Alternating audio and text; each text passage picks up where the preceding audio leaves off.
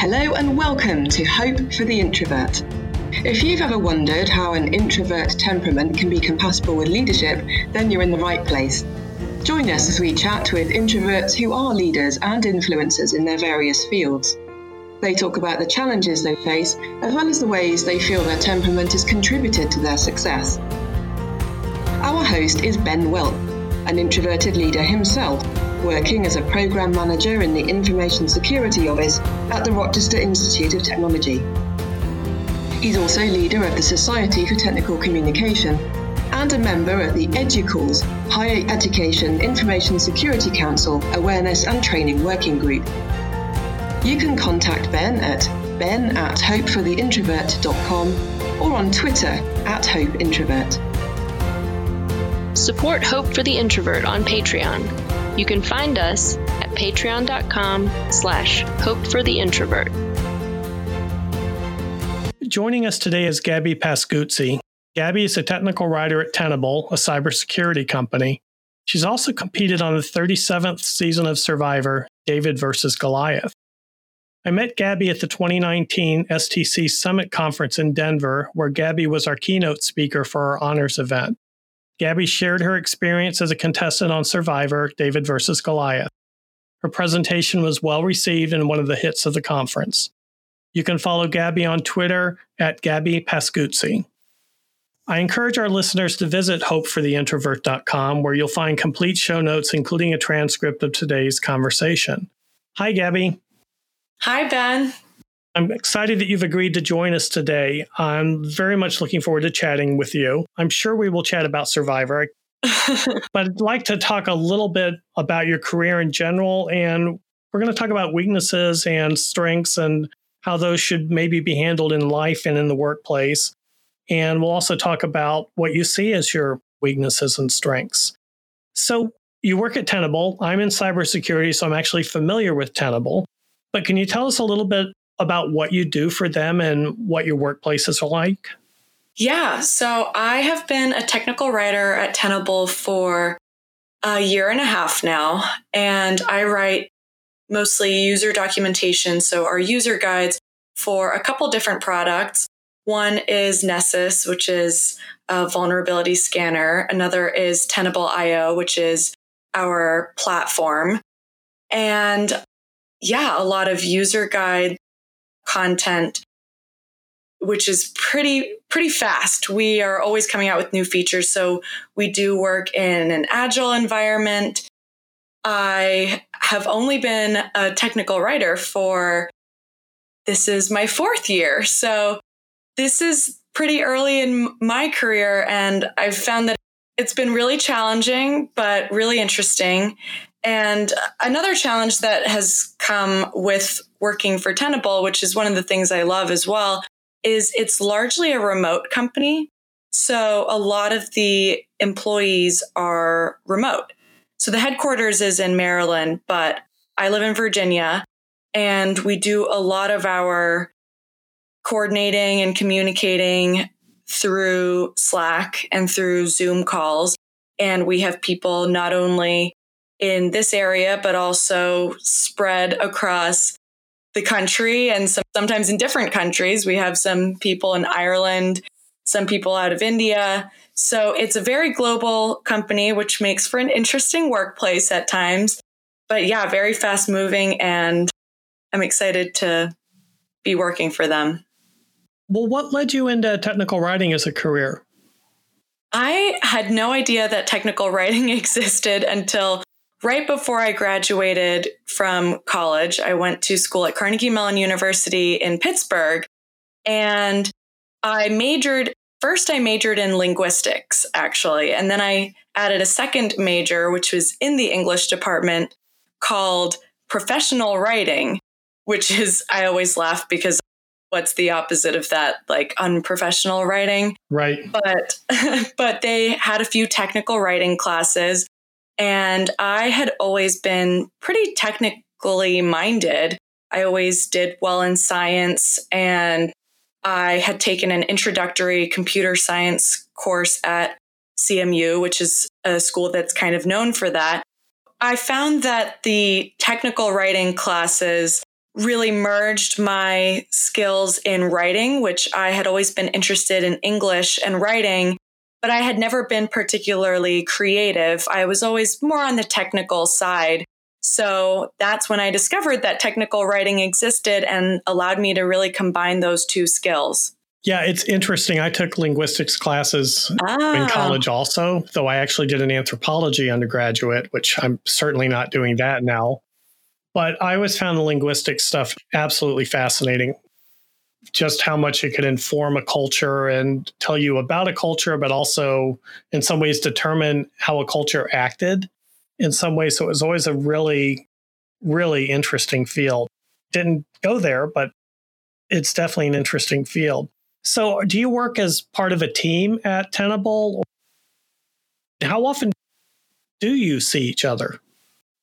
Yeah, so I am part of our technical writing team, and there are 10 of us, and we have a manager that's just our manager for the technical writers, but each one of us focuses on a different product.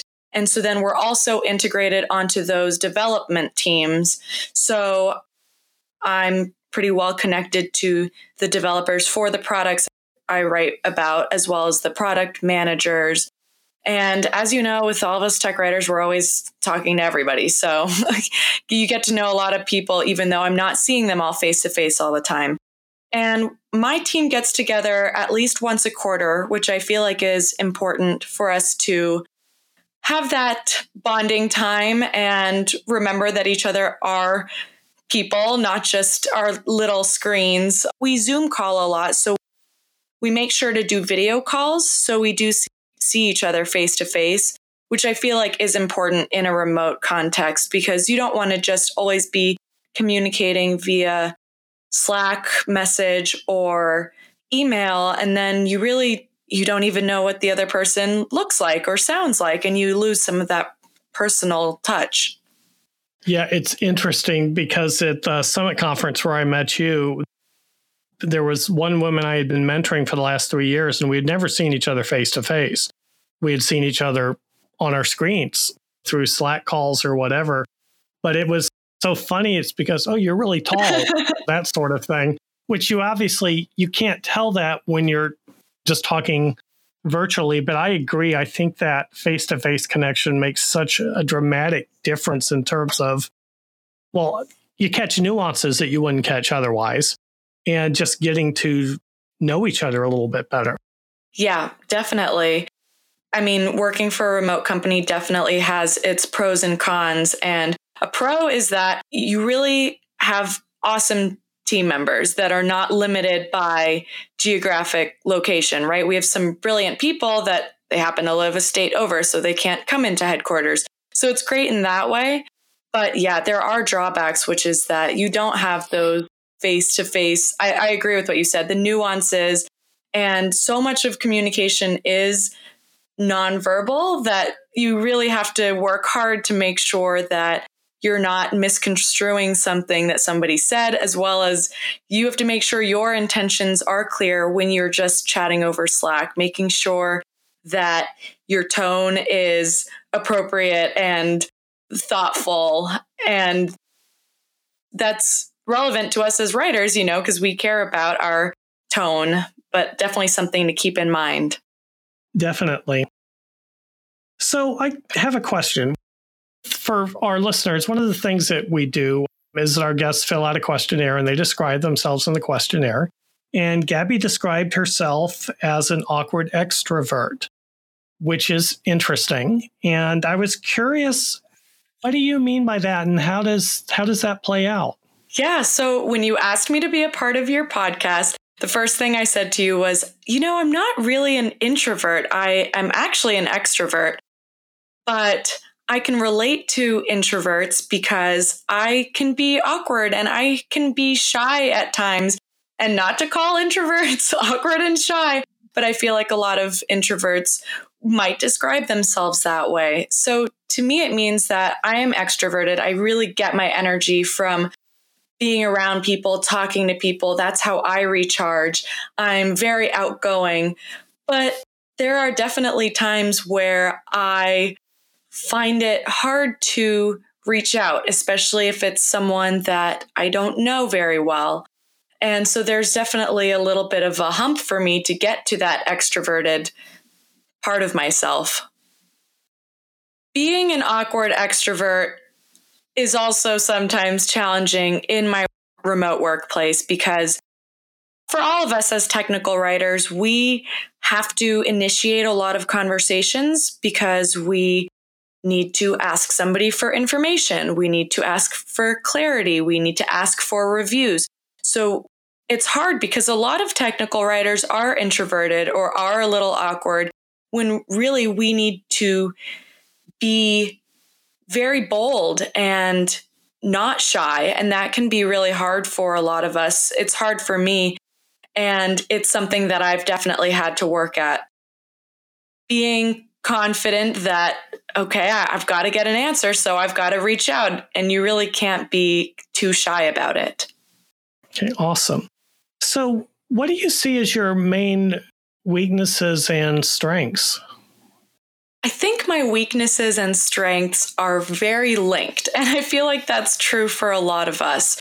So when I think about my weaknesses, I think about things that affect me. Sometimes I can be a little disorganized. Sometimes I have 100 ideas at once. I like to multitask, and that can be challenging. Things that other people have said are weaknesses of mine, and this actually, for me, it came out in the context of Survivor, which I'm sure we'll talk more about later, is that I am a person that definitely wears her emotions on her sleeve. So I think that some people might view that as a weakness because you're in a workplace, you're in a professional place. And it's not to say I'm having emotional breakdowns in the middle of the workday, but I'm pretty open with my emotions. And some people might take issue with that. And I think it ties in perfectly to what is my strength. And I actually feel that being comfortable with my emotions is tied to one of my biggest strengths, which is being vulnerable and being authentic and just being really present, bringing my whole self to work. I don't feel like I bring a fake version of myself to work. And what that means to me is that I'm able to show up and connect with my peers, my coworkers, and not just be a robot behind a screen, especially, like I said, especially if we're just talking over Slack, somebody that's just asking for this, asking for that. Let's get the job done with no sense of personability. Is personability a word? The thing is, as writers and as linguists, we can just make up words. Yep. But yeah, if you're not bringing your authentic self to work, I feel like you're missing out on an opportunity to build those connections with your peers. And at the end of the day, even if we're writing alone, we still need our teammates. And one way to build a stronger team is to let them see who you are. And that doesn't mean that there shouldn't still be boundaries and that there aren't things that are appropriate and not appropriate to talk about or to show at work. But when you're able to have a little fun and tell people when you are really excited about something, or tell your teammates, I'm really frustrated about this. Can I vent to you for a second? And maybe you'll find out that they've been experiencing the same issues too. And what can you guys do about it? Maybe you can brainstorm how to fix this issue. Maybe it's a culture issue that you guys are going to bring up in your next team meeting. But that really isn't possible unless you are open and show up every day. So that was a long answer to your question.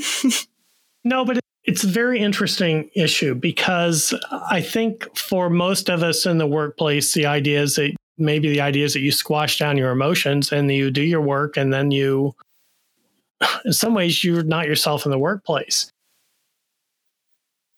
Actually, part of the Next Big Idea Club, which is a book club, which I don't read nearly as many of them as I should. One of their recent offerings is called No Hard Feelings, The Secret Power of Embracing Emotions at Work. And that's by Liz Fosslien and Molly West Duffy. And that one gets very much into really being, I think, completely at the workplace and recognizing that you need to be able to share your emotions. And I think that's a really, in some ways, it's a corrective, I think, to a lot of the business type writing that's been out there in terms of what are we supposed to be like in the workplace. Supposed to be very just non-emotional or just always focusing on work. So I think it's a really interesting discussion and an interesting thing for a lot of people.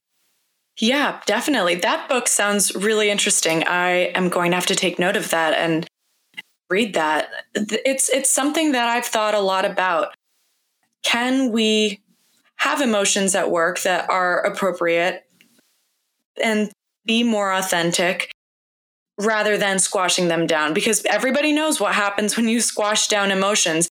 They are going to bubble up. And I don't think people at your workplace would like that very much either if suddenly there was an explosion of emotions that you had been letting pent up because you weren't comfortable talking through anything that came up. And I think with emotions and with emotional intelligence also comes empathy.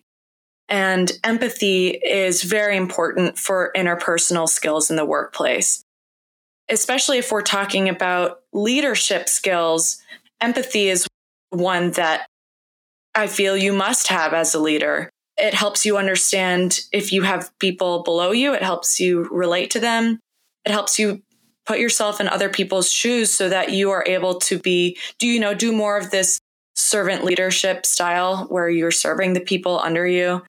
And I know for me, I'm not in a real leadership position in my team. I'm a technical writer. I'm on the same level as a lot of my peers. But for example, in a group discussion, so once every 2 weeks, we have a group meeting where we revisit our style guide and we make decisions on outstanding items where we haven't come up with a standard for our style, or we revisit past decisions if they're not working for us. And it's definitely a group conversation. And I think when you are empathetic, for example, in that situation, you're able to understand everybody's viewpoints and listen to each person fairly and not be biased and not take things personally if somebody's opinion doesn't agree with yours. So in that kind of situation, empathy really is key. And I think that gets back to our comments early on about nonverbal communication. And I've just seen too many times somebody gets an email and they read it. I'm assuming they misread it in terms of the emotion or the intent that was behind it. But having that ability to see each other face to face and catch those nuances was critical as well. Definitely. Yeah. So many times things can get misconstrued. And I think if we all just try to remember that most people are coming from a good place and things usually are not personal in the workplace, then hopefully we can avoid some of that. And that also comes with lowering your guard a little bit and not being so on defense, right? If you're always playing defense, then you're possibly going to take things as a personal attack when really it may have just been somebody posing an alternative and it's nothing personal against you. And the more empathetic you are able to be and the more open-minded and emotionally intelligent that you are, the easier it will be for you to listen to feedback like that and not take it super personally. Yeah, and I think it's hard if someone, for instance, if I have an idea of doing something in a different way and I'm very, very invested in it and I'm very, very passionate about it, but then it's not received well. It's very hard for that not to feel like there's a personal element there, mainly because I've probably invested too personally in whatever the idea was.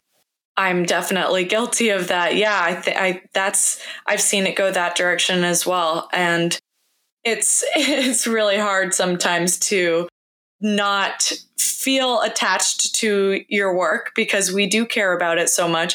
And, that happens to me even with things as simple as I send things for a peer review and they didn't like the word I chose. And I'm like, what do you mean? I really thought about that word. And it's because you really have to remind yourself sometimes it's not personal. If you're on a team, you're working together to create the best outcome. And there are always going to be differences of opinion. Yeah, it's funny because you're going to get what are they saying about me if they don't like my word? Yeah. It's funny. Don't they appreciate me? Yeah, definitely. So, Gabby, one thing that you had mentioned to me before we started recording today was this idea of leaning into weakness. And when we had talked about leaning in, it said it wasn't necessarily in the sense of the book for women in the workplace called Leaning In. Can you expand on that a little bit? What do you mean by leaning in, and especially into leaning into your weaknesses? Yeah, I am very big on this idea of leaning into either what you perceive to be your own weaknesses or what others perceive to be your weaknesses. When I think about the idea of leaning into your weaknesses, I see two halves to this. One is the idea that what people may see as a weakness is not really a weakness. So by leaning into it, you're really highlighting a strength of yours. So, for example, like I mentioned before, as a person, myself, who is very in tune with her emotions, some people may see that as a weakness. I see it as a strength. So if I know that I can't really help but be emotional, let me think about how I can use that as a positive influence in the workplace. So can I use it to connect with a coworker that is having a bad day and I'm able to empathize with them and we're able to talk and I help them refocus?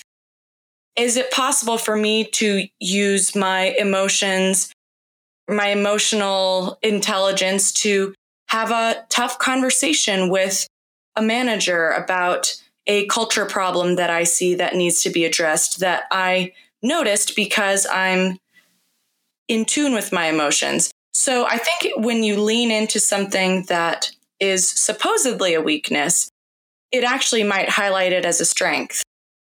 The other half of it is leaning into weaknesses, meaning things that you are not very naturally skilled at.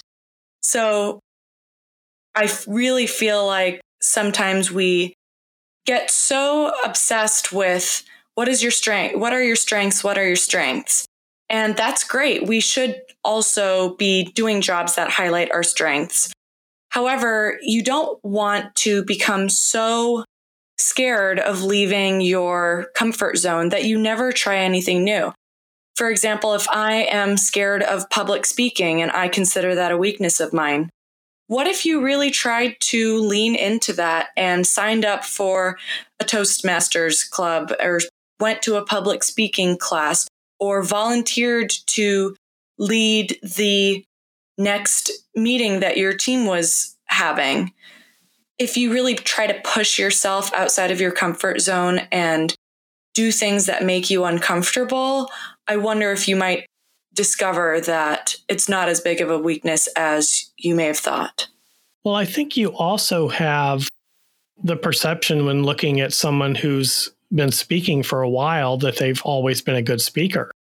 And I think realizing that it is a process and it's a learning process. And that goes from everything from initial podcasts as opposed to 20 episodes in to being willing to speak in front of a team meeting to maybe addressing several hundred people like you did at the honors event.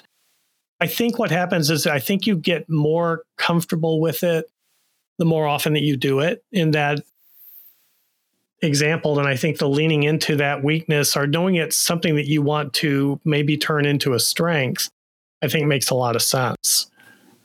Yeah, I definitely agree. We really have to remember that not everybody, actually nobody started out as an expert. And you really are just doing yourself a disservice if you write yourself off and say, nope, I can't do that. That's a weakness. I don't do that. I've never done that. And I never will do that, because you don't know if you may have more of a skill there than you thought, or just that you're able to improve from where you were at one point. Well, that's awesome. I think there's some very good things here. And Gabby, I'd like to thank you for being on the podcast. And I'm looking forward to our next time together. And I promise our listeners we will talk about Survivor.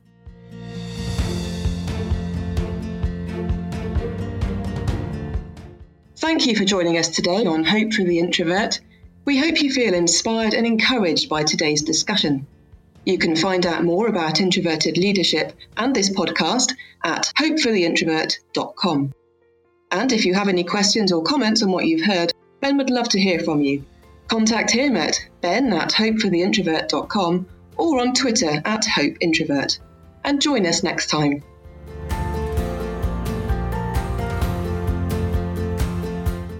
Support Hope for the Introvert on Patreon. You'll love the rewards, from a discount on merchandise to joining the online community of introverted leaders like you. There's something for everyone. You could even join Ben as a guest on the podcast. We appreciate your support. You can find us at patreon.com/hopefortheintrovert.